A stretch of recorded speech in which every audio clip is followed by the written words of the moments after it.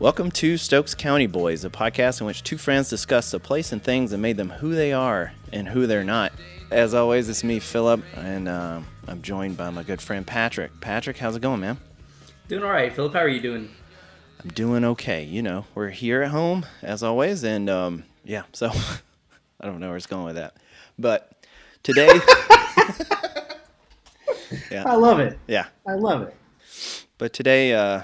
We're deciding to talk about baseball today, Patrick. It's how we met. If you want to go to the origin story of the Stokes County Boys, I don't know, we were about 9 or 10 years old. We were on the same baseball team, right?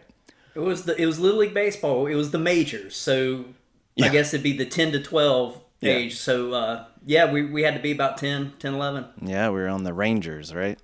Yep. All right. And my dad used to pick me and you up from our King Intermediate and take us over to Garner Field because it was first come, first serve on Wednesdays as to who got to practice. That's right. And so we would go reserve the field, and that's how I got to know you. Yeah, and that red Ford Bronco, too. Oh, yeah. Yeah. Oh, yeah. It smelled like cigarettes and the leather of a baseball glove. Stokes County. Yeah. All right. Well, today we're honored to have we got a guest. This, once again, is a topic we can't do just the two of us, so... We've got a bona fide guest today. You can check out his comedy special called The Hungry Wolf Hunts Best. You can check that on Spotify or hear him on his weekly podcast, Hunk, with Mike Bridenstine. It's Mike Bridenstine. How you doing? Good. Thanks for having me. Yeah, this is awesome. Before we get started, we want to talk a little bit about you, Mike, and your background, because this is kind of a hometown podcast, so we like to talk hometowns. But before we do that, I have to give a special shout out to Jason Tranzu for his direct support of the show. We officially have a sponsor. Hell yeah. And so, Jason, as I've already reached out to you, you're officially invited to be a guest on the show. So we're going to work those details out in a future episode. And we hereby declare you true Stokes County folk. Right, Patrick? Yes, thank you, Jason. Any support is welcome. But it's always nice to put a smile on our faces first thing in the morning. So, Mike, coming back to you, can you tell us, as we do with all our guests, can you tell us about your hometown and anything you want to share growing up in that hometown? Sure. My hometown is Muscatine, Iowa. It's on the Mississippi River, kind of by the Quad Cities, or people might know Iowa City's about an hour away. It was a river town. There's a lot of industry based there. Mark Twain lived there for a while, and then they named everything after Mark Twain. Probably our most famous resident ever was an exchange student in 1986 who came from China, whose name is Xi Jinping, and he went on to become the dictator of China currently. So, wow. Muscatine has become like a weird tourist attraction for the Xi heads out there who want to see where he lived in 1986. But also played Little League. Also was on the majors, B&J Auto Parts. We won the city championship when I was 11. I also won when I was 8 and 9. If you want to brag about Little League, I'm right there with you. Ain't nothing wrong with that. That's what a lot of this episode is us bragging about when we used to play baseball and could. If there was a podcast where it was called like Outstanding Middle School Athletes, like I would fucking have that podcast. Yeah. Yes, absolutely. It was the best shape of my life in 8th grade when I went from basketball right into baseball season. Hell yeah. Just to get a sense of it, one of the other people I know from Iowa is Seth Rollins. Where is it that he lives? Does he live nearby where you are? Yeah, he did. He lived about an hour away in Davenport. Yeah. Oh, that's right, Davenport. You know him, or you just know? No. I just know of him. I don't know him. I was like, that's pretty cool. No. I bought every piece of Iowa Seth Rollins merchandise that exists. So I have like an Iowa zone. I saw that on TV, like when they did a Raw in Des Moines. Uh-huh. And I was like, I must have that. So yeah, he's from I don't know what high school he went to, but we would have played him in sports. But I think I'm older than he is. Mike, how long did you live in Iowa before you moved to LA? Oh, from birth to I moved to Chicago in 2003. 23 years I lived in Iowa. Oh wow, that's Yeah. great. I'm guessing the Midwestern boy, Chicago. I'm guessing that's why you gravitated towards the Cubs. Yeah, the Cubs were on TV. My town is about half and half Cubs Cardinals. I hated the Cardinals. Gotcha. Which most Cub fans would. Who do they like in North Carolina? The Braves? Yeah. Generally, it's either Atlanta or Philadelphia. Okay. People tend to lean towards the Braves. I was a Braves fan growing up, but I also had family that lived in Atlanta.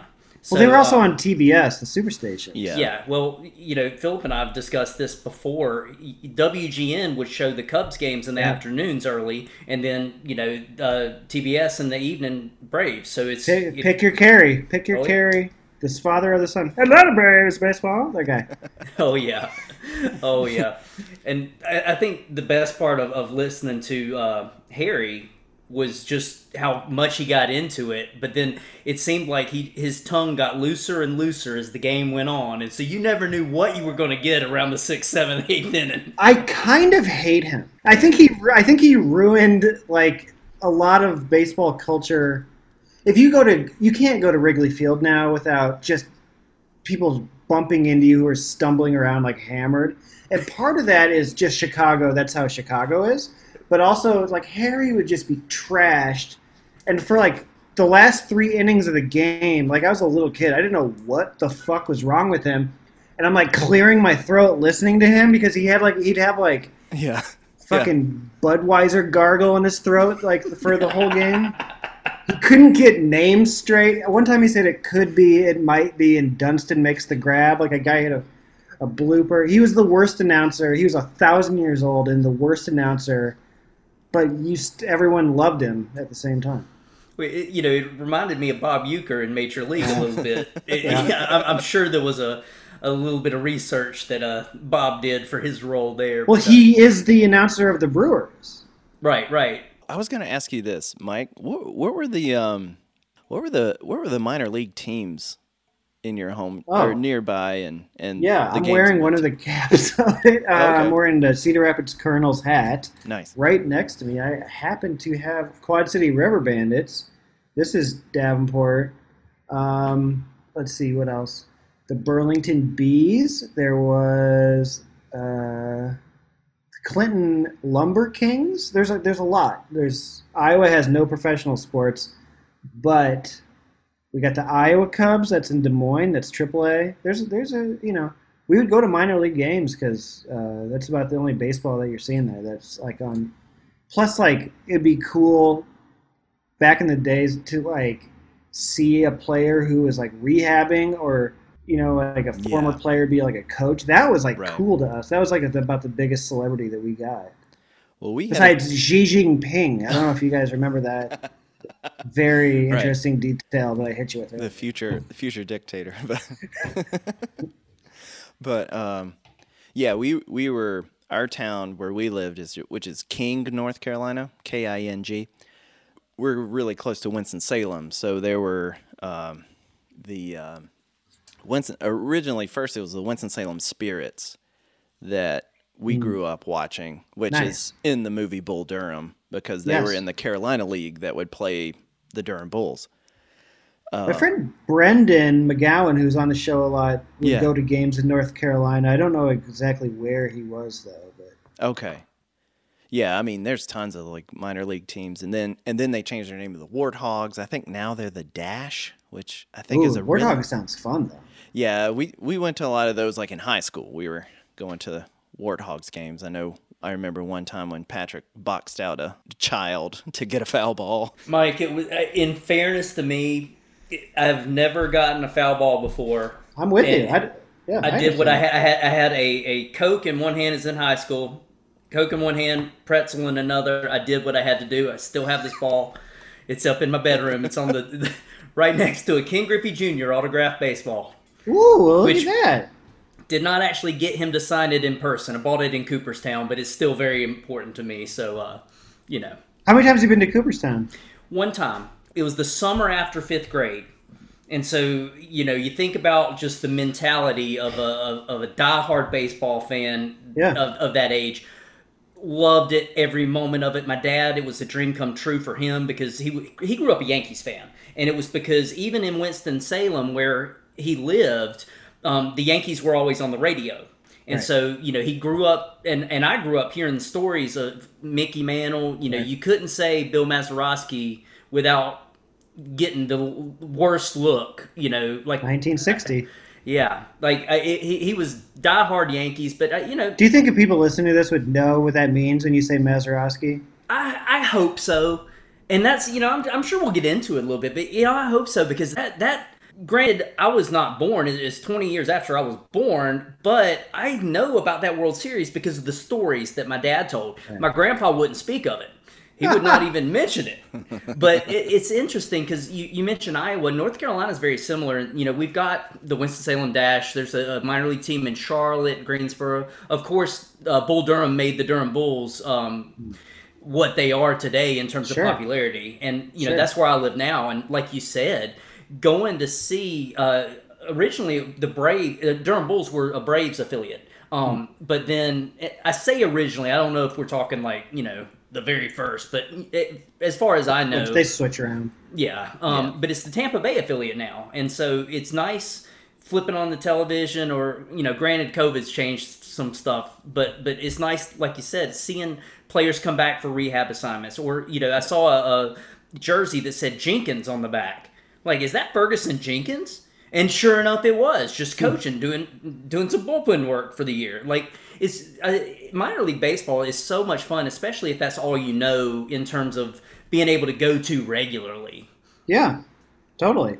I guess here I live right down the street from Dodger Stadium, so I don't get to it's not as high of a priority, but that's a really fun time, and they always seem to do like Great Depression era giveaways and stuff like that. Someone's always going to parachute onto the field. Yeah. Or there's going to be fireworks every single game. It's pretty incredible, like the minor leagues. And I would hate it if it went away, even though I can much more easily go to a Dodgers game than a minor league game around here. I don't know if you guys heard, I live in Los Angeles, California. Well, I did sumo wrestle at a Durham Bulls game a few years ago. with one of our friends Wonderful. In one of those Well, I'd rather suits. not talk about that, Philip. Yeah, you lost money on it, Patrick. You bet Oh, I against. lost- You bet against me. That wasn't cool. I did. I did. I have no excuse. Yeah. Ooh. All right. Well, Patrick, let's take a break and we'll talk more baseball when we come back.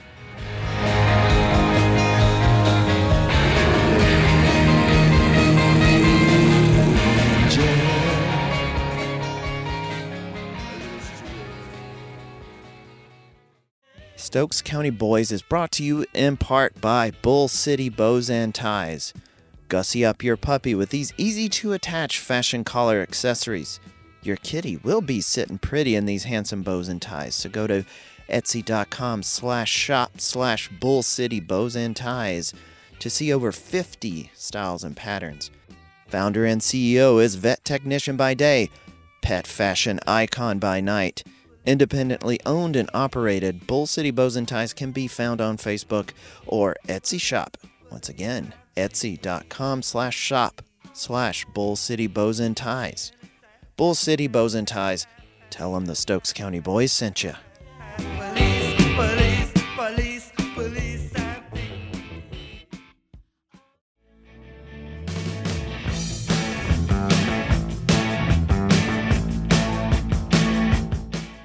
And we're back. We're back, Patrick. How you That was a doing? good break. Yeah. That was a great break. Everybody Fantastic. have fun? Yeah. All right. Well, Mike, let's get into it. We'll talk a little bit more baseball today. It's the theme of the show today. Do you have, I just want to ask you, what's your earliest memory of either playing or watching baseball or anything like that? 5 years old, going to Wrigley Field. I remember it. I wish I remembered it better.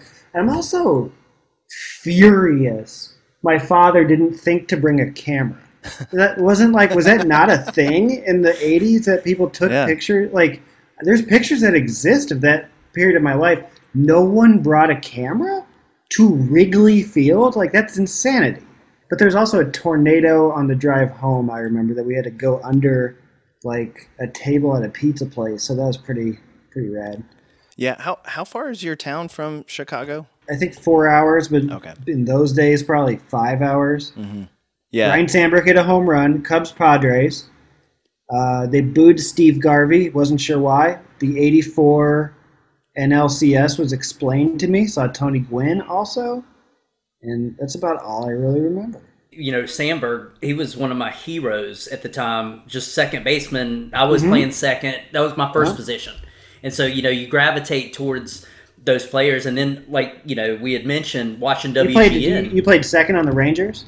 I played second for the Rangers until... Patrick, that's where they could put the kid with the weakest arm. Well, I'm 5'6" now.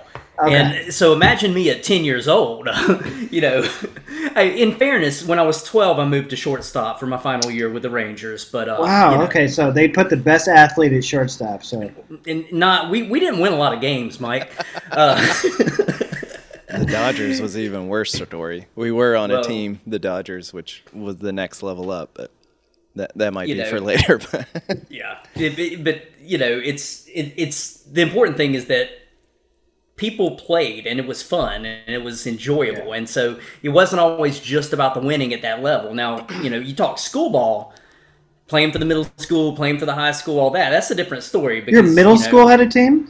Oh yeah.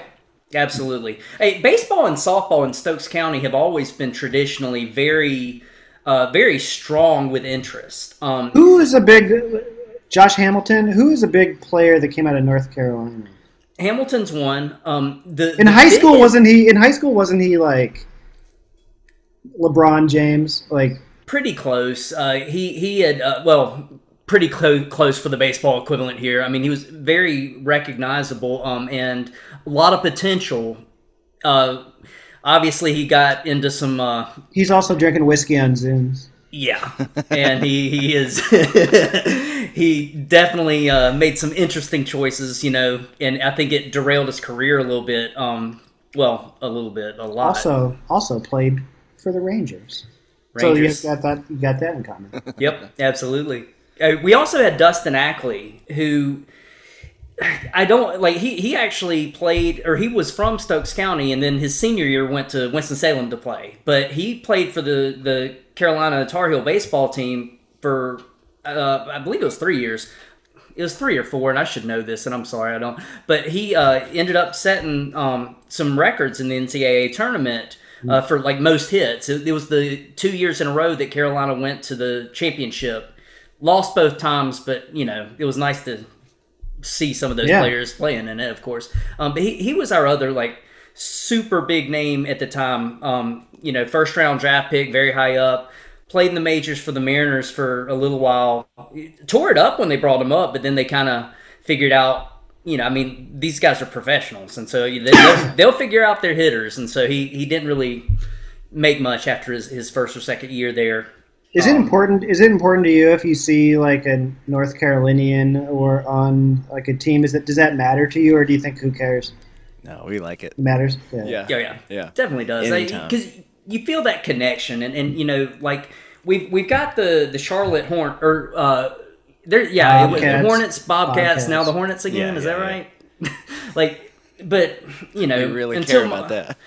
Till Michael Jordan figures out how to run a team or listen to the people that'll help him, they're just kind of there. And then the Carolina Panthers, it's hit and miss. And so, until the owners, college sports run this area. The ACC, Carolina Duke is a religious event down here. Right. And so it seems like, we mentioned minor league baseball, college sports really, really, especially basketball, play into the mindset of the area. But when we see a Josh Hamilton or a Dustin Ackley, we see somebody from Julius Peppers, somebody that's from North Carolina in any sport. Michael Jordan. Yeah, there's that sense of pride. Well, Michael Jordan. I mean, that's the easy. I can't believe you're trash talking MJ. Not as a player. Not as a player. Not as a player. Yeah, it's pretty awesome. In Chapel Hill, I live in Chapel Hill, and there's on campus there's this very small basketball museum.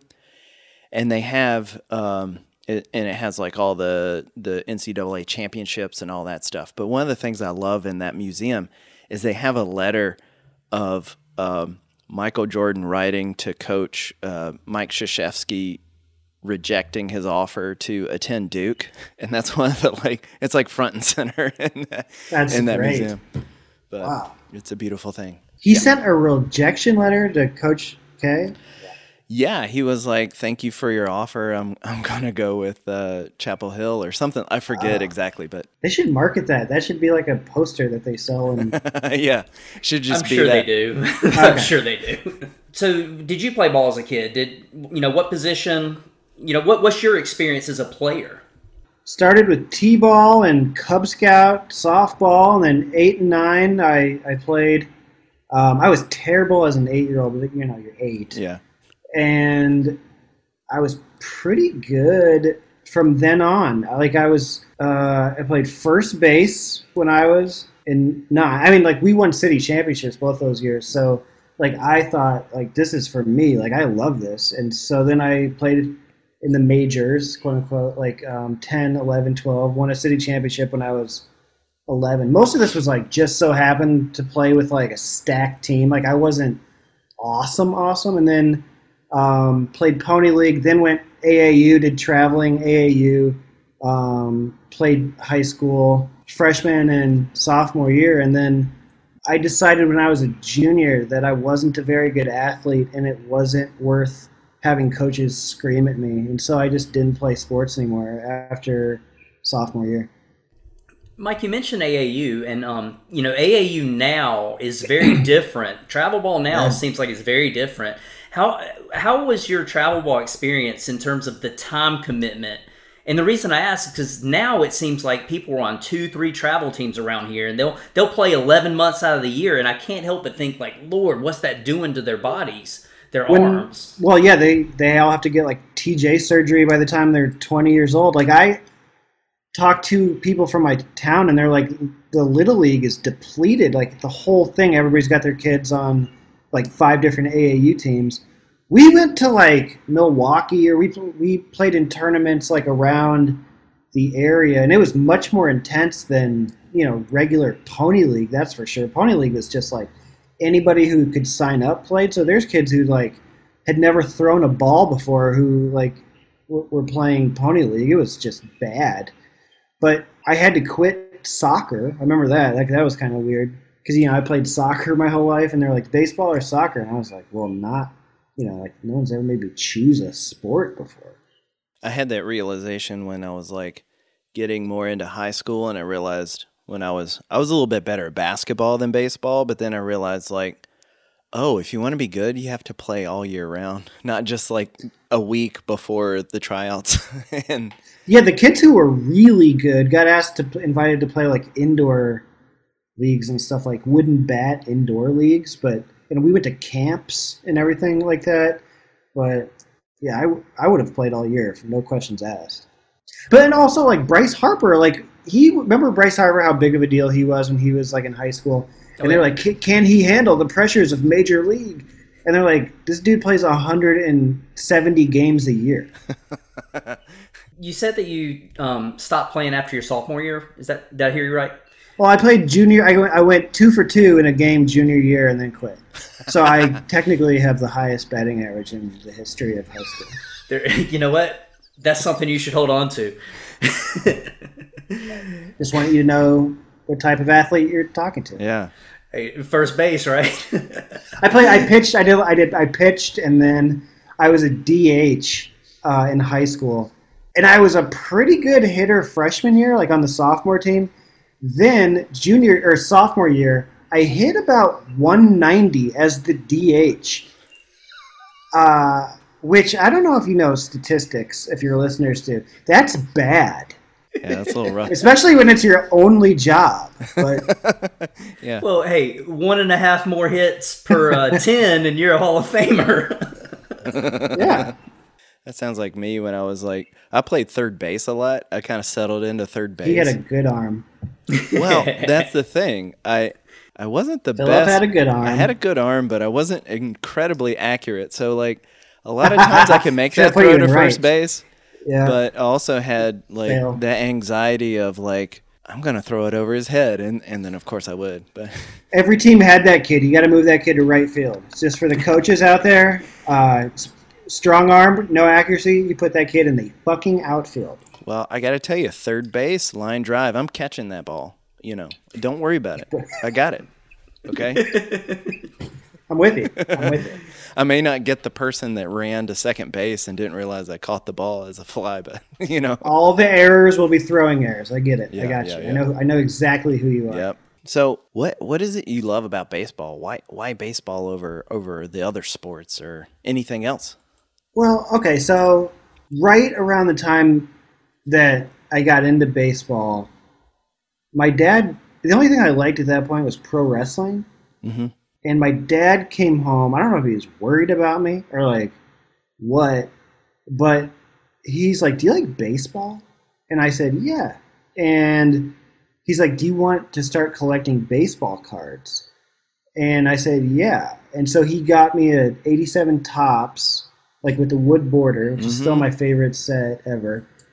And the picture on the front, so you could draw a picture of the player if you wanted to be like, "That's who that guy looks like." Okay, so now I know what he looks like. But then on the back, it's like, what is all this shit, right? Like, just numbers and so I started asking what everything was on the back, and it would be like, okay, so then you start to figure out what makes you good if you're a hitter, what makes you good if you're a pitcher, because that is going to help you like make sure that the card is valuable, or just to know like that which guy is better, like Ozzie Smith or Ryan Sandberg, because you know you had those arguments at school, or you had anything like that. And you could be like, boom, you could just mic drop it by being like, he hit 350 last year. That means something. Or he had 100 RBIs. That means something. And then the Sunday papers would have everybody's stats at once, like, and so you could see everybody compared them, like who's doing well, why is this team doing well. So I could put a number, and I'm not a math guy or like a numbers guy in any other scenario, but it can form a map for you to be like, this guy won 20 games, this guy has an ERA of 2, that means XYZ, and then you can place it in a larger scheme of things. Now, in the past 10, 15 years, a lot of people have rethought a lot of those stats and been like, well, what about this? If a batter hits it, like how much of it is luck? Like if he hits it right at a guy with hard, why does the pitcher get credit? Why does the pitcher get a credit for a win? They don't pitch all 9. And people kind of rethought these things, and it was very fun for me. The same when I was 7 years old, to go back in and relearn all of the new things, and then be able to teach it like to a lot of like my friends who absolutely wanted nothing to do with it, and my father who wanted fuck all to do with it. Because I think that at the end of the day, like what people are worried about is that I'm going to tell them that their favorite player wasn't that good. And it's usually the opposite of that. Usually like guys like Joe Morgan who are saying like all these stats, like, you know, they make all the legends look like they're not as good. It's like, dude, Joe Morgan looks 5 times better with the new stats, like telling you how often he got on base and how great of a fielder he was, things like that. My favorite player is Andre Dawson, and he looks worse with them. But so I played baseball. I love drawing, so I love seeing like the players on the cards, and I love the stats on the back that I could know definitively how good of a player this guy was at any given time and how that changed. And so a combination of the game itself, the statistics, the strategy, and I probably as a little kid being able to see the players' faces as opposed to like football. And then I guess also my dad and my grandpas both liked it. So it was like when you're a kid, like if you tell your grandfather or your father something cool that He-Man did on TV, they don't give a fuck. But you know that like they want to spend time with you if you if you want to play catch, or if you want to talk about baseball, you know. Why Andre Dawson? I mean, I know you're a Cubs guy, but why specifically him? I mean, when I started paying attention, it was 1987. that was his first year on the Cubs. He hands the Cubs a blank check and says, "I don't want to play in Montreal anymore. It's fucking up my knees." Like, he's like, just whatever, just pay me whatever. I want to play day baseball. The Cubs didn't have lights till 1988. And he hit 49 home runs and won the MVP for the last place team. And it was so exciting that year. And so he was the best player on the Cubs the first year that I knew what that was. Like, I've been to Wrigley Field before, but I wouldn't pay attention. And then, later on, kids would be like, Sandberg's better. And Sandberg was better, but that first year with Dawson, and he was also badass. Like, the way he would he would mean mug the pitcher. Like, he was just awesome. I do have a sad, like, my first time at Wrigley Field. It's kind of a sad story, but... That's what Philip always does. I'm trying to ruin everything. Sorry. He's just a sadist, and he's like, I hit somebody this with guy... the car. No, okay, go ahead. Yeah. We had to keep going. No. Philip had to change his name. It was Bartman. I heard you got a ring when the Cubs won. I'm proud. I think it's time that we all let it go. Stop being mad at you. That 30 for 30 on that guy is it's brutal. It makes me ashamed of that fan base, to be honest with you. I lived in Chicago for that, and no one, like, because my friend was there, and he came over to my apartment afterwards. He's like, what happened with the guy? And so I explained, because they kept showing him over and over again on TV, Bartman. But if you were there in person, like, you had no fucking idea. So, like, I knew, but the guy at the game was like, what was everybody, like, talking about? And then the next day, like, everybody, like, his picture is all over everything. Everybody hates this guy. That's just a real ugly time period. Yeah. Well, my first time in Chicago, I was, we had a friend. So my friend's dad was a surveyor. He did, like, surveying, whatever that is. So he had this... Like a land surveyor? Yes. So he had this instrument, and for some reason... reason... didn't work for the Family Feud? Yeah, unfortunately... If I was a land surveyor, so if somebody's like, asked me for the number, I would say, survey says, like, every single time, just for fun. It would never get old if you do that. It would get old immediately. Yeah. But anyways, for some reason, some piece of equipment he had, it had to get, like, serviced or repaired in Chicago. So he was going to Chicago, and randomly he was like, okay, I have to go to Chicago for this thing. So I'm going to take my son to a Cubs game, right? Go to Wrigley Field. And he was the only child, so sometimes I would go on vacation with him and his family since he was, like, an only child, and he wanted, like, a kid his age to play with or whatever. So we were probably, like, 10 or 11 years old, and so he was like, okay, we're going to... I ended up going with him. Right? And we're trying to get to this Cubs game. So we're driving, and this might be the first mistake, knowing Chicago a little bit more now, but we're driving there. The traffic's horrendous, right? And so it takes us forever to get to, like, where Wrigley Field is, and then you can't find a parking space. So this is just, like, taking forever, and it's this big old rigmarole. So we finally get, and we actually had pretty good seats. So we finally get to Wrigley Field, and we get in there, we get our seats. It's like the bottom of the seventh inning, so... Ooh. We're, like, walking in as they're doing, like, the seventh inning stretch. Ugh. But yeah, and I've done that, and just kind of caught the end of the game. But I had to park in that neighborhood, and they had, like, street signs like you can't park on certain streets if there's a Cubs game, and so I would spend that amount of time looking for parking just to go home. Yeah. Yeah, so that was my and as someone, as we've mentioned, from Stokes County, like a rural, the town we grew up in, 6,000 people, and you're going into Chicago, which is like it's a real city. It was kind of a culture shock to me to be like, how does it take this long to find a parking space to go to a baseball game? But it drives me crazy whenever you watch a TV show in LA or Chicago or New York or anything. Wherever they go, they pull up and park right in front of it. Right. It's just like, fuck off. That never happens. Or if it does, you think that something must be wrong. Yeah.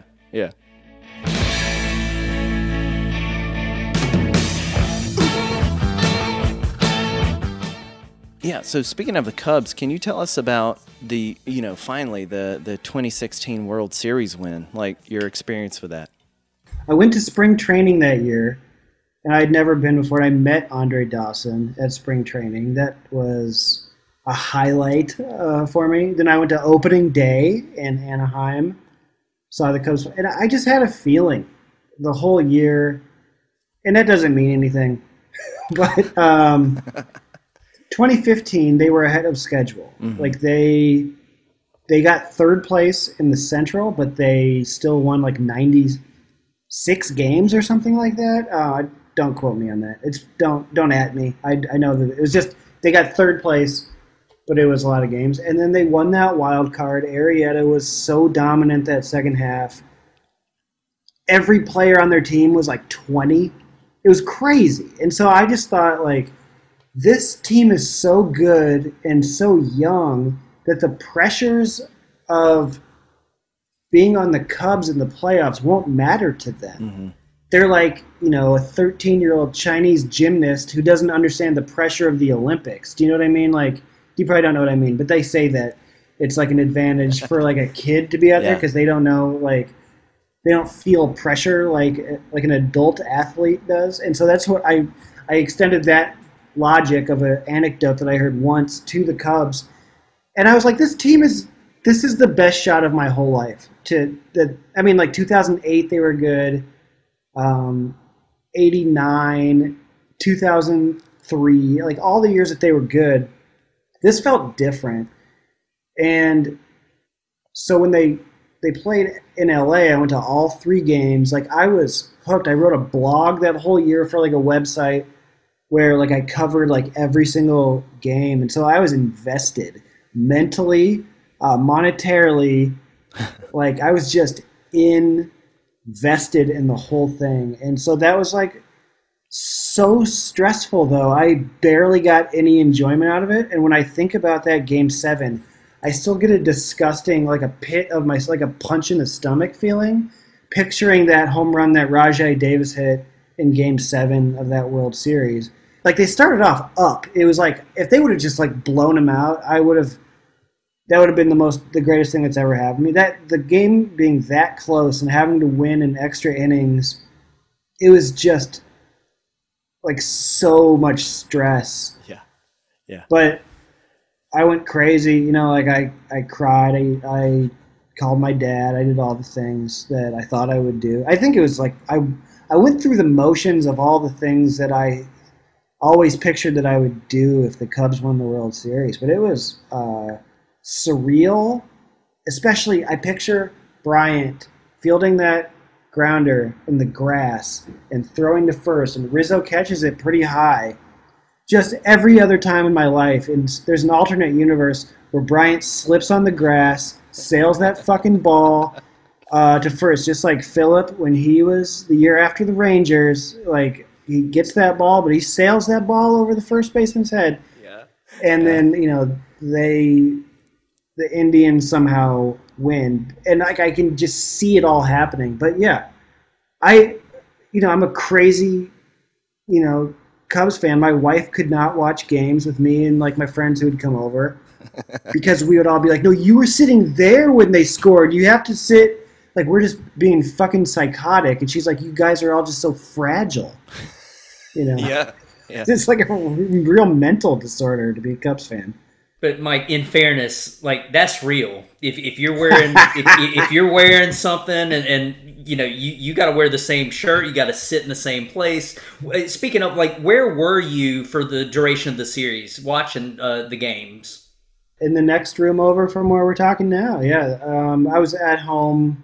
I couldn't be in public. I just couldn't. I know myself. Like, I've never been able to watch Cubs playoffs. Like, when the game 7 of the 2003 NLCS, the game after the Bartman game, Kerry Wood hits a home run and ties that game. And I was like, I jumped so high that I almost hit my head on the ceiling, just screaming at the TV. And I was by myself. Like, yeah. So I get so worked up. I get one of those books where you write down, where you keep score of the game. Yeah. Because if I stay active mentally by being like, 5-3, like after a ground out to the third baseman, then I know that I won't be as anxious. But I'm psychotic. Sometimes I'll pause it and let it run and fast forward through their at bats because I'm just too crazy. I used to do that with UNC basketball games. So if they were down by at least 10 points and it was getting like down to it, I would turn off the TV and like wait a little bit because I couldn't even handle the comeback, And this was like in the Dean Smith days when he was coaching.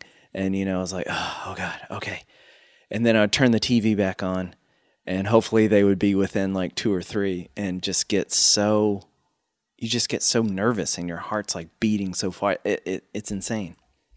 I don't know why because it's like, why do people love sports like that? Why was I so invested in these guys? But it's also, it made me call my dad, it made me think of my grandfather, it made me think of friends who also enjoyed it. It made me think of Little League. It made me think of like all the things that we're talking about. It made me think of like being a little kid, picturing winning the World Series with the Cubs. Like these are the things that like mattered to me as a kid. And they're always going to matter, like on some level, but it encompasses like everything, like that, like the feeling of family, the feeling of friends, and it's a lot to put on those guys that are, Jerry Seinfeld's like, you're rooting for laundry, you're rooting for, but broken down on any level, yeah, it's stupid, but I don't give a shit. I love it, and it meant a lot. I'm not gonna lie, Mike. You hit it. You hit the nail on the head. It's important. Sports are important because of the connections that we have with them. And yes, they're probably only as important as we allow them to be. But, I had both my grandfathers are dead now. They've passed away years ago. But, when I think back to my last conversation, now I'll be honest with you, and I'm not trying to pull a Phillip and go all Debbie Downer here. But with my never let him off that. Never let him go. With survey says. With my last 2 conversations that I had with both my grandfathers, so that died very in the same window of time, so to speak. One I was very close. They fell out the same window. They were finally getting along, and both conversations I had were about Carolina basketball. Yeah. One of the grandfathers and I were not very close at all. One I was very close with. And, it's just, what do you talk about in a scenario when it might be your last time? My dad passed away 1.5 years ago, and the last text message that he sent me was just, he had this thing that he would do where he would send an emoji of a bullfrog because his nickname as a child was Terry Bullfrog. So anytime there was a big sports win, whether it was Carolina sports, I went to UNC, and so I think Dad was always really proud of that because growing up a UNC fan, now his son's going, so UNC basketball, even football, even women's soccer, lacrosse, anything UNC sports, he had a connection with. But he would always send a little picture of an emoji with a thumbs up if Carolina won. He at the time I kind of knew, I didn't want to admit it, but the last text message he sent was after Carolina beat Duke in basketball, and he sent me that emoji with a thumb and a heart, and that was the last interaction. And so you mentioned the Cubs win. You called your dad. It's these sports are important, especially when you invest so much in them. When you know about it, you talk about taking score, or keeping score, I should say. You know more than just you hit the ball and run to first. Well, no, you got a dead pull hitter here, so this is why the outfield shifted like this. This is why the outfield needs to play in. I was doing a little. So I think it's a little more. Have you ever done that for anybody before? By the way, I was at a Dodger Stadium with my wife. This is like the first game that we went to together, and I could tell she didn't know a lot about baseball, and she said it was boring. And I was like, oh, no. And I think it's just like people hear each other say that. What they mean is, I don't understand what's happening. Yeah. And I know it's called mansplaining or whatever, but somebody needs to fucking mansplain to these women and children, boys, like what the fuck is happening, because it's interesting. Do you know what I mean? Like, see that guy doing that shit? Like, this is what he's doing. Like, so they're going over scenario, like, it's, you know, to be able to break down why they're standing where they are, like you said. The strategy of baseball is more, listen, there's sports I don't get, and if somebody broke down and explained, like, what was happening in the strategy, I might appreciate it more. I tell the story all the time, but I went to a ballet because my wife's boss gave tickets to the Nutcracker, and we went to, like, you know, where they used to have the Oscars, this like really fancy auditorium. Someone's like, "How was it?" And I was like, "I don't know. I don't have any idea. I don't know what I should be looking for or anything." You know what I mean? And so if somebody's like, "This makes a good ballet," or whatever, I would probably appreciate it more than just somebody watching it being like, "Okay, all right." Well, you're dead on. I mean, you know, baseball's a sport of nuances, and Yeah. I struggle. I can do it in the playoffs, I think, more so than just a typical day like I used to be able to as a kid, watching just, you know, the day games of the Cubs, night games of the Braves. But the camera angle, I want the overhead shot. At this point in my life, I want to just set up the sky cam and let me just see the whole field. Let me see what's happening. It seems like there's so many just camera cutaways and this and that. It makes it hard for me to really appreciate it. That's where I sit. When I get the best tickets in the world, because they're cheap, are nosebleed right behind home plate. That's where I sit every time. Oh yeah, absolutely. I know it's not good seats, but I can see everything. Especially if you're invested and understand the game a little bit more than, say, the average, you know, just beer drinking person going, you know. Yeah. Mike, I think it's a little more socially acceptable here in our COVID 2020 era to kind of cyber stalk, I guess, because we don't have a lot to do. I'm going to call it research. During my research, you know, getting to see, you know, just a little bit of your background, I came across something that you had said. It was dealing with Barry Bonds and the 1991. You know, I know our listeners, everybody's probably thinking I'm going straight to steroids. No. You were talking about Andy Van Slyke yelling at Barry Bonds to push up, and it was the 7th game of the NL Championship. And, you know, Sid Bream, again, this was the highlight of my life because being such a big Braves fan, and I had seen my first professional baseball game 2 years earlier, but then I had actually seen them clinch the West that year. And, you know, for a 9-year-old boy. The West. Because the Atlanta Braves were in the West. Yeah. Oh, my God, yeah. But I remember Sid Bream, who had no business. They should have had a pitcher run for him or something. I have no idea why he was even on the base path. Oh, it's just brutal watching him turn the corner, third. Ooh. It's awful, but you know you were. That's one of the most famous and greatest games of all time. Yeah, it is, and you know it breaks my heart because of what happened in the World Series that year with the Twins and, you know, Kirby Puckett making an incredible catch, hitting a home run when he was planning on bunting. Oh, I'm reliving some nightmares here, but you know, you talk about the nuances and stuff. Like, I think that's something that does get lost in a lot of the discussions. And my question to you, you know, you kind of we've kind of tiptoed around it a little bit. Do you think that you know, of the kids, I mentioned Bill Mazeroski. You know, do you think kids today, with the popularity of such sports, specifically in America, as football and basketball, and we can get, you know, that's a different conversation for a different day as to why these have seemingly replaced baseball as the pastime, or the, you know, do you see that baseball maintains enough that you're still going to have that kid that understands why Mickey Mantle, you know, was so important, and why he had tension with Joe DiMaggio, why that, I don't know, I think of like the late 80s Oakland Athletics and Ricky Henderson. I think of Ken Griffey Jr. and I'm not a huge fan of bat flipping. I'm not like, I don't think it really shows up the pitcher as much. But come here. You need to get over that. I don't like. I don't. I'm not a huge fan, but I don't care as much as I see a lot of people doing it. Can I tell you something? You're Sure. wrong. Okay. Okay. I know that Philip told me you're gonna get to it, but when I'm covering all these old like World Series games that I write about, they were fucking showing each other up. They were doing all kinds of crazy shit. Whoever told you that bat flip was disrespectful and that like players that Babe Ruth pointed to the fucking outfield, bro. That's one of the most famous stories like ever. He's blowing fucking kisses. You can see him, Babe Ruth.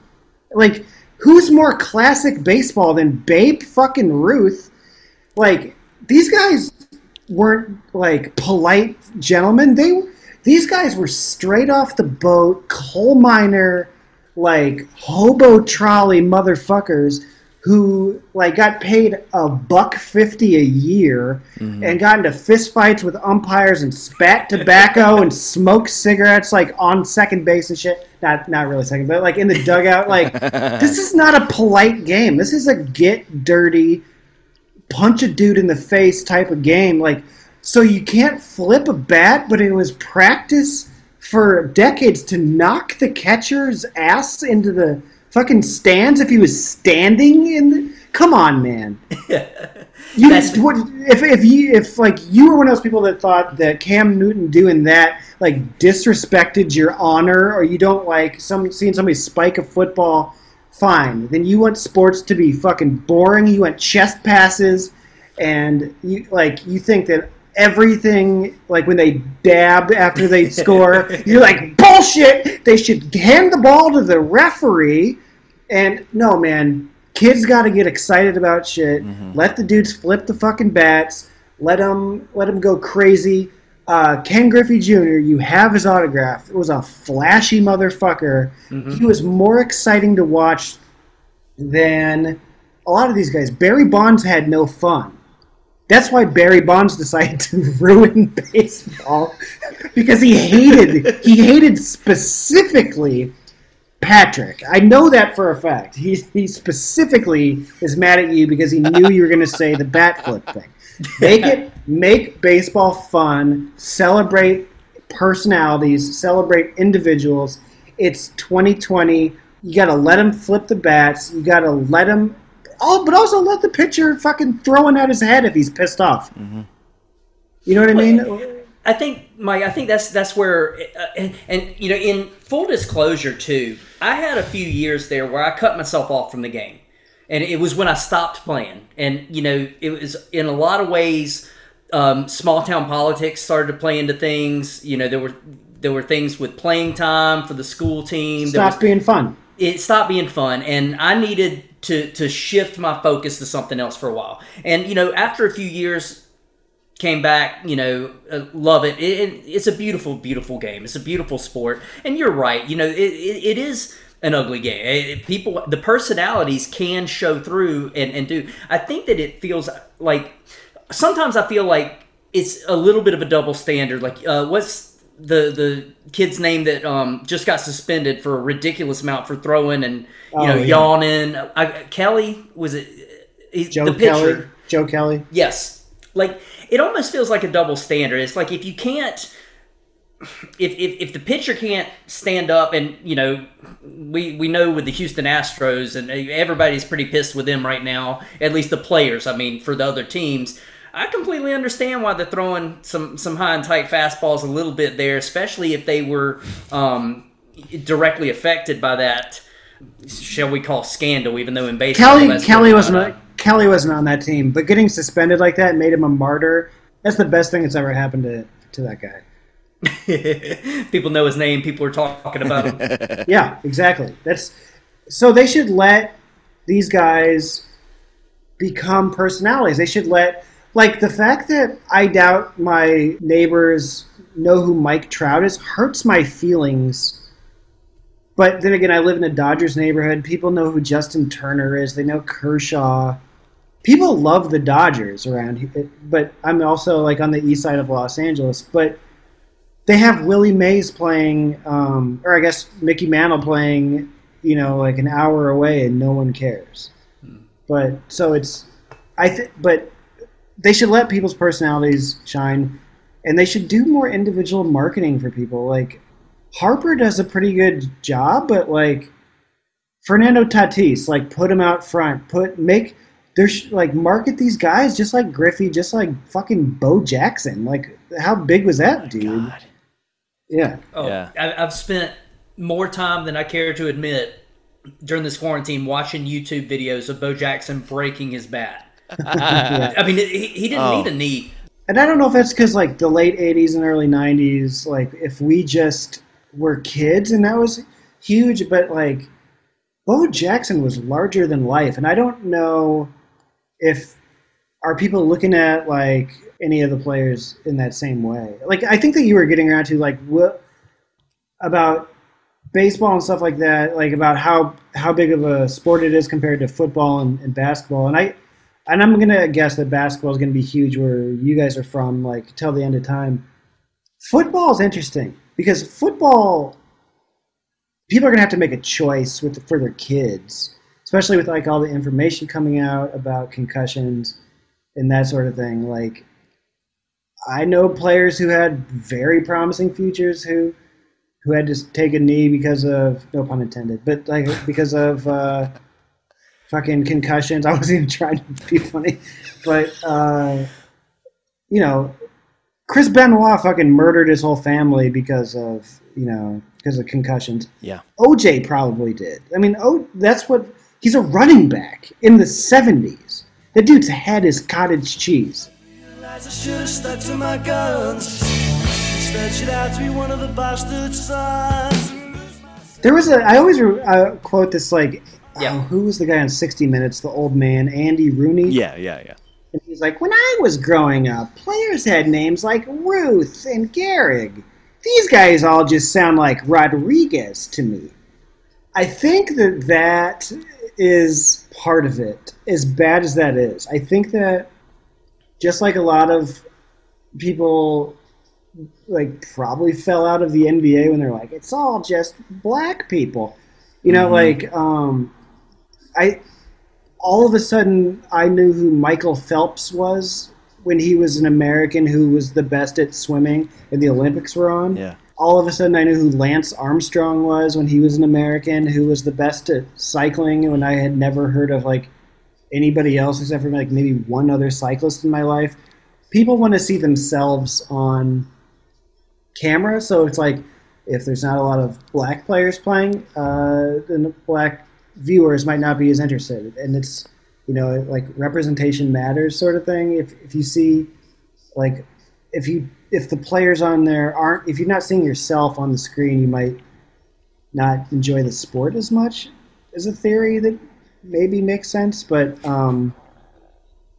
yeah, racism. I don't know. Yeah, no, I didn't want to get too academic because I was about to slam Patrick on like issues of like controlling black bodies and the idea of. I just said I'm not a huge fan. I just said I'm not a huge fan. I'm glad you mentioned it. And if you want the like. No, but think about this, Patrick. Okay, so if I ever scored a touchdown in the NFL, I'm going to be playing air guitar. I'm going to do whatever I'm doing to just celebrate that. That's the best thing in the world. If I DX ever hit a cross home run, shots. yes, exactly. Yes, I'm doing that. I'm doing Dude, the whole suck it. Hulk Hogan pose routine. You know, the cup in the ear and stuff like Yeah. that. I'm doing all of that. If I ever hit a home run, though. So Mike, in an actual game, I only hit one home run in Little League. I hate you because I never hit one. Okay, so it was perfect too because I was 12 years old, so it was my last year in the majors, right? First pitch, he threw it. I just rocked the thing like center field, line drive, Nice. home run. That was the best feeling in the world. And the best thing after that, there was like this hailstorm that happened right after. It delayed the game. So like after I hit this home run, it's like a 2-run home run. Hailstorm, sat in my car for a little while, you know, just buzzing off adrenaline, and then we finished the game later. You know, Cool. I should have done more celebration there. He hit the ball so hard he caused a storm. Yeah. Patrick, let me ask you this. How old were you when you started hating fun? When I've been teaching 15 years, so I guess guess about 24. No, it's interesting too.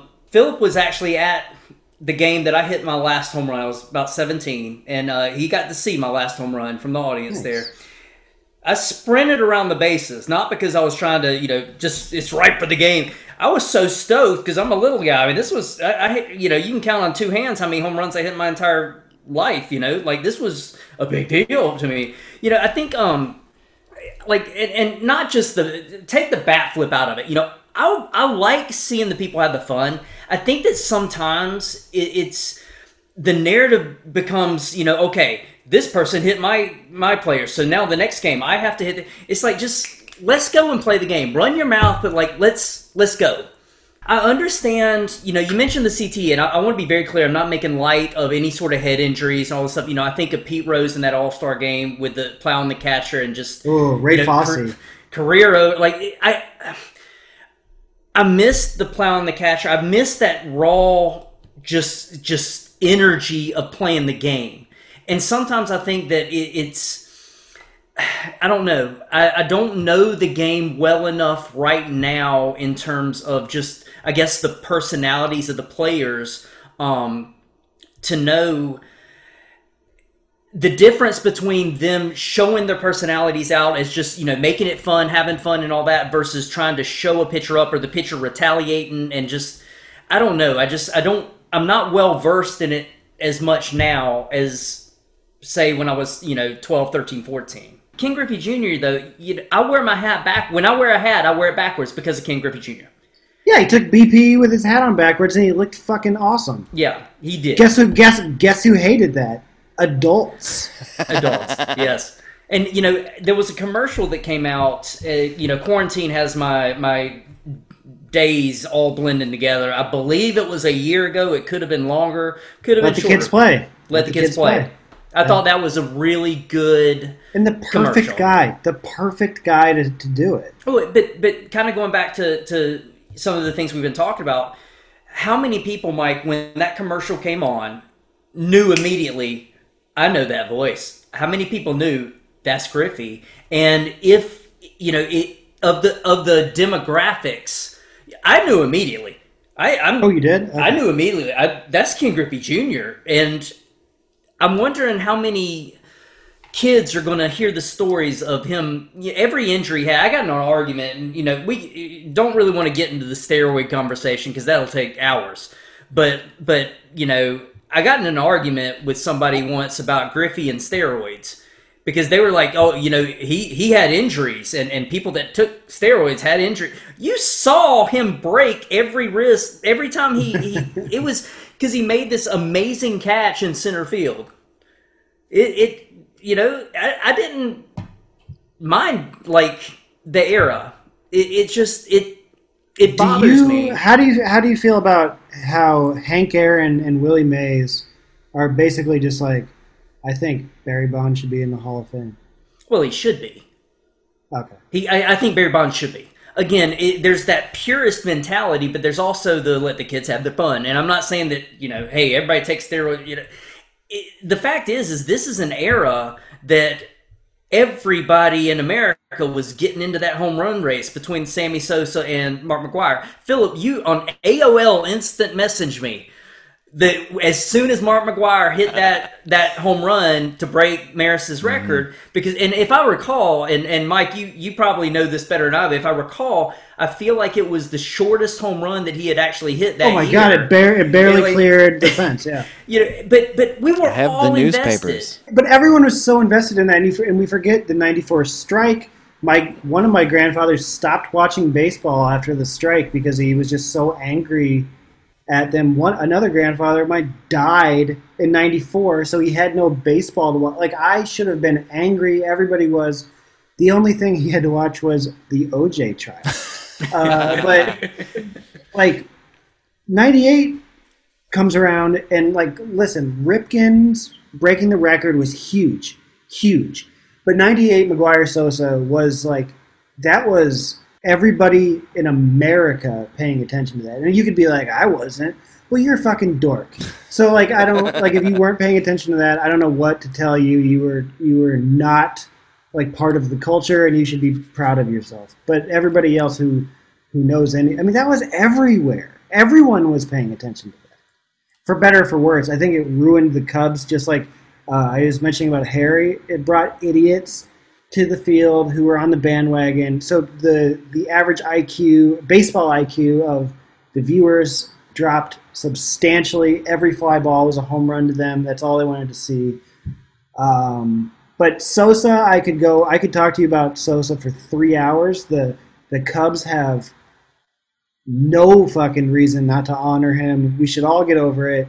They all made us very happy.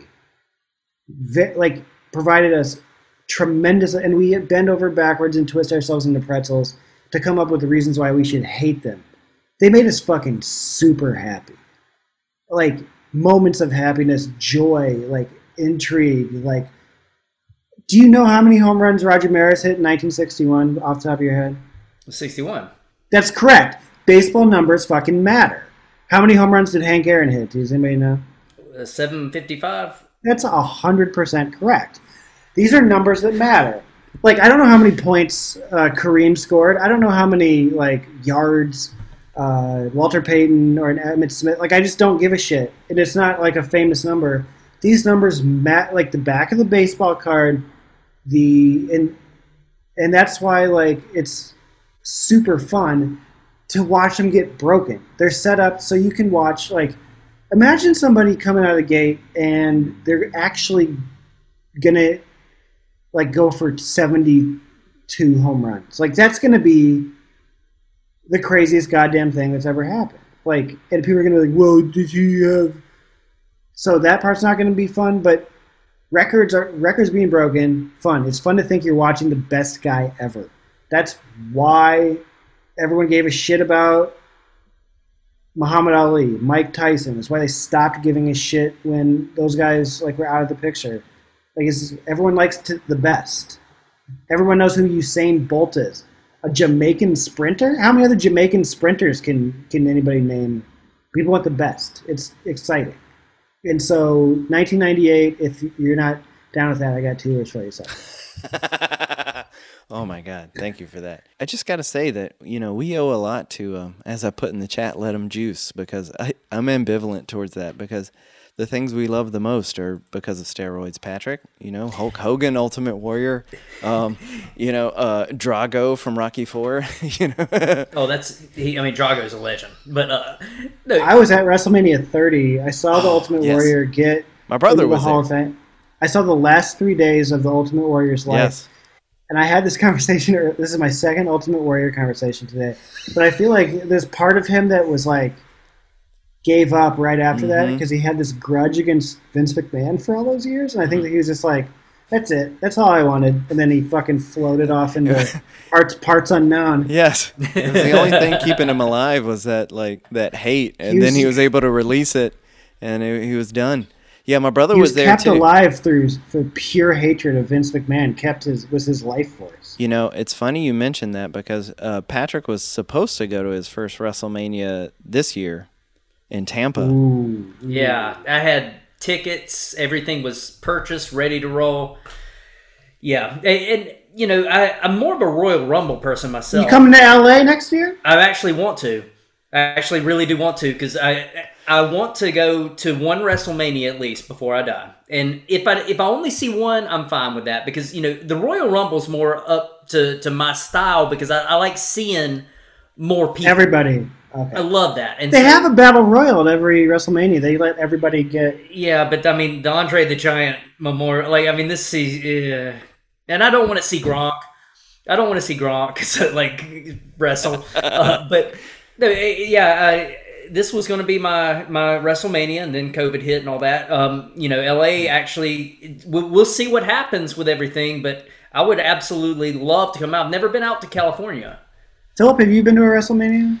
No, my brother has been to a couple because he lives in Louisiana right now. So he went to 30 and he went to the 34, I believe.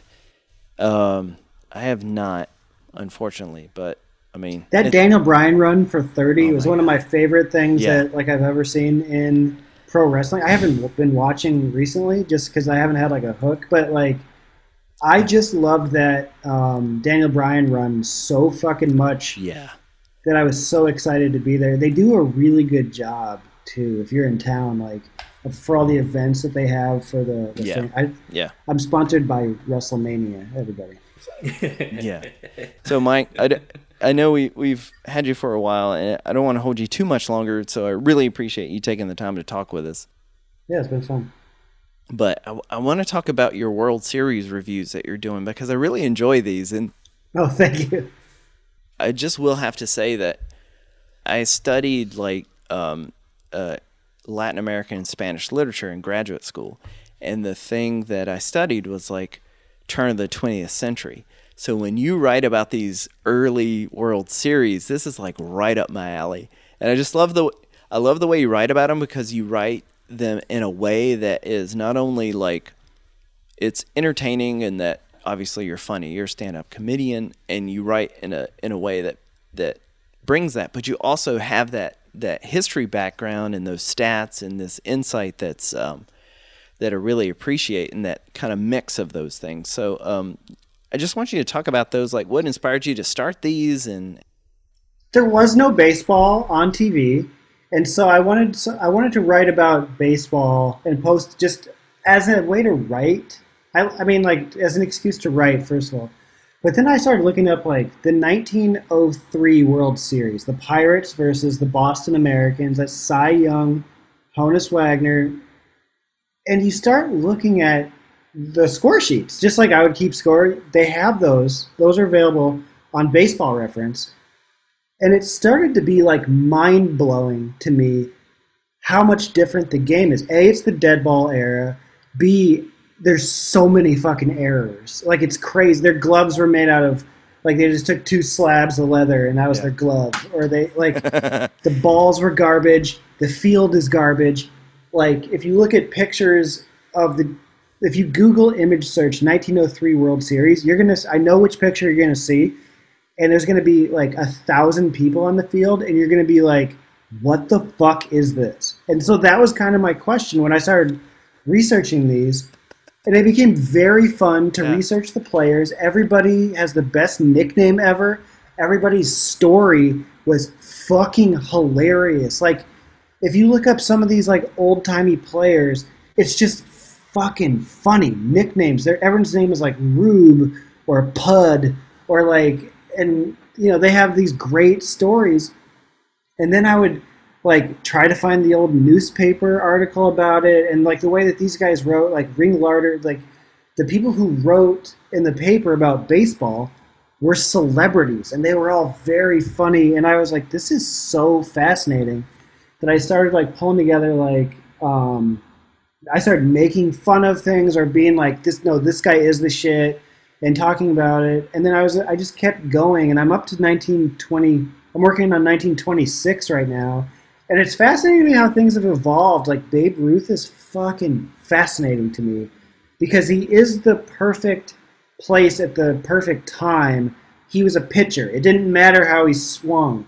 There's a world war going on, so it's 1918, and the Red Sox need to get fans, and more fans show up when this guy pitches, so they put him in the outfields. Like, so all of this stuff is happening. Then, like, Ray Chapman gets beamed in the head, and they outlaw the spitball, so they change the ball, and they outlaw this pitch.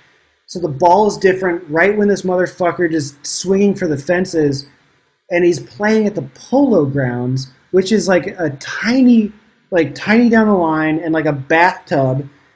But this dude's hitting 500 fucking foot home runs. And so my question was always, if you look at this dude, he's 6'2". Everybody thinks he's fat. He was like a beast when he started. And if it was a fluke at this moment in time, why was he still doing it 10 years later? It just makes no sense to me. So it's been fun writing about him. It's been fun writing about the greats and like what happened in these, like, going through for myself the 1919 Black Sox scandal learning like what the going narrative has been in my head the whole time. Like to me, the Reds played worse. If you read like my review of that one, it's just been fascinating to me to like, as a person who knows baseball really well, knows the stats really well, loves history and that sort of thing. It just and wanted an excuse to write about baseball and bring it all together with that. And it's in the $1 tier of my Patreon. It's just something extra for people to have on the Patreon. Well, I just have to say I really enjoyed them, and it kind of scratches my itch in like a couple of different ways in terms of like comedy and history, and then just like sports, because there's just something great about those narratives. But I just like the way you put them together. But I hope. Oh, and then if I have a question about something, I actually will tweet at John Thorne, who's the official historian of Major League Baseball, and then he'll respond to me, and he'll be like wrong about it. Yeah, it's so much fun. It's just like I love Cooperstown. I love the Hall of Fame. I love my favorite type of book is a nonfiction book that's like you've been lied to. Breaking things down, like if I have an opportunity to tell Patrick that he's wrong about bat flips, I'll do that. The people who like my World Series reviews, like no one's on the fence about it. People either fucking love it or they're just like, yeah, I don't read those. No, well, I'd appreciate it. This would make a great volume. If you wrote them in your voice and it had like some illustrations and stuff, like just the things that you're pointing out, not just like, oh, it was like you were saying, like, oh, it was Honus Wagner versus Cy Young, but it's like, no, you're focusing on the fact that people are in the field and there's all these ground rule doubles because these idiots were in the outfield. They're just hanging out there. I can't get over it. No, that's the best part. I honestly think that's the best part, that like, yes, why are these people in the outfield? What is wrong with these people? Baseball players back then. Yeah. Like, do you know who Ed Delahanty was? Like, I'm probably saying his last name wrong, but like one of the best players of the 1890s. Like, okay, so picture Ken Griffey Jr. And he dies by falling into Niagara Falls. Like, that's how these fucking people die. And like back then, the whole thing is ludicrous, and it gets more modern. Like, and I look at their stats, like, I'm going to have to explain to people just how good Rogers Hornsby was for this next one and stuff like that. Like, I just tell people what they need to know and what they might find interesting about that. And it's some real nerdy shit, but it's more I hope that you get when you read that, like how much fun this was for me to tell you about. You know what I mean? Yeah. You can see that in there, and like Patreon.com/Brido, be your idea. Well, I think we'll leave it at that, Mike. It was such a pleasure to talk with you, and just thanks for actually responding to me and like coming on the show. I really appreciate it. It was a lot of fun. Yeah, I hate when I reach out to people to do my show and I don't get a response. Mike, this was like, I really had a good time talking to you, about baseball and getting to know you a little bit. Something we ask all of our guests at the end here. It's the $1 million question. I want you to think back to your hometown or, the local where you grew up. If you had to go back and have one meal, where would you go? Salvatore's Pizzeria. That was the best pizza that I had when I was a kid, and I still, when I go back, having lived in cities and had basically some of the best food in the world, I would say it still holds up, and I'm happy that sometimes if you, like, there's this one Chinese food restaurant that was so good to me when I was a kid. I know this is probably a longer answer than you anticipated, but hold on, I hope it works out. And then I moved to Chicago. Like I went to the University of Iowa, and I was in Iowa City, and I would have people be like, "This is really good Chinese food," and I would say, "It's good, but it's no Peking restaurant in Muscatine, Iowa." I'm just saying that's the best Chinese food. And then I went to Chicago, and people were like, "Have you had this?" And I would say, "This is good, but it's no Peking restaurant in Muscatine, Iowa." I did that my whole fucking life, and I went back My parents don't live in that town anymore, so it's like the reason for me to go there didn't exist as much.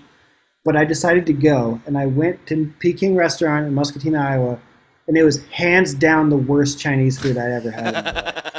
Like, my memory is an asshole. It's just all fucking, like, my memory is just dog shit. My taste buds when I was a kid were pathetic. Like, I'd had macaroni and cheese, and that's all I'd ever had in my fucking life. Of course I thought this shit was awesome. Anyway, that pizza place still holds up. Also, I've been missing, like, the idea of made right was invented in my hometown. It's a loose meat sandwich. It's like a sloppy Joe, but it's more of like a brown sugar base on the meat than it is like a tomato. And you slide some pickles and mustard on those. And it's a very Iowa thing. Wait, what was it called? It's called a made right. I mean, you're not going to get it because in Stokes County they have inferior restaurants. But no, I'm sorry. Okay, when I come, you'll have to tell me where to go and how to meet Ric Flair. Yeah. Well, you better come sooner than later then, because he keeps going down to the performance center. It's like stop. He's Keith Richards. He'll be around. Absolutely. Yeah, that's the thing. It's like you were mentioning before, Iowa had no professional sports. We didn't until like the late 80s with the Charlotte Hornets. So like before that, the only professional sport. So your whole life. Yeah. Or at least, some of those formative ages. Before that, the only professional sport was, Mid-South Wrestling in the Greensboro Coliseum. Who ran Mid-South? Was that Jim Crockett? Yes. Yeah, it was a Crockett. The night of WrestleMania 4, I was so bummed out I couldn't watch it. Then I get this phone call from my neighbors. He wants me to come over, and he's like, we're watching wrestling. And I go over there. I'm like, what is this? And it was Sting versus Ric Flair. There we go. Clash of the Champions. They just put it on TV.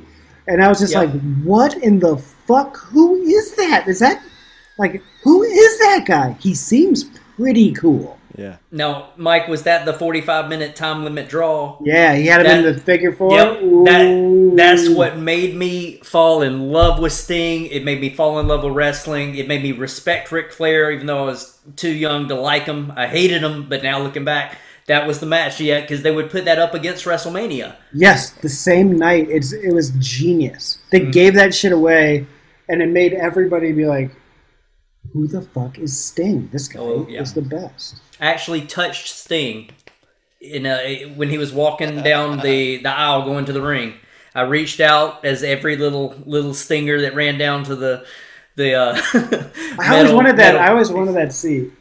Oh, it's amazing. I also got to touch Scott Steiner, but that wasn't as cool.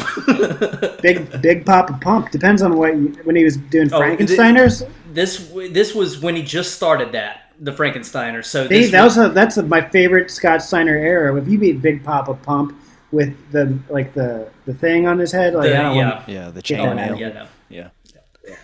All right, Mike. Steiner Brothers ruled though. Yeah, absolutely. Mike, it was a pleasure again, and take care. Thanks, guys. Thanks so much. Yeah. Yes, thank you. No more taxis, now we'll have to walk. But didn't we have a nice time? All right, so once again, you can check out Mike Bridenstine on Spotify. You can listen to his comedy album, The Hungry Wolf Hunts Best, or his weekly podcast, Hunk with Mike Bridenstine.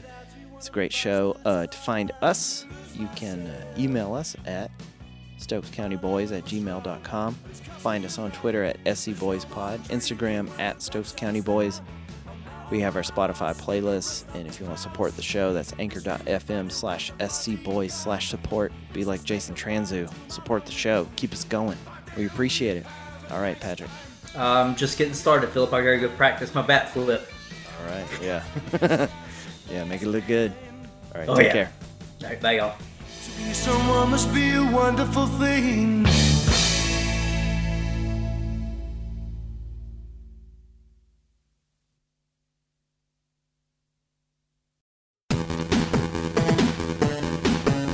So shout out to the Stokes County Boy Podcast and the Patron St. Andrew.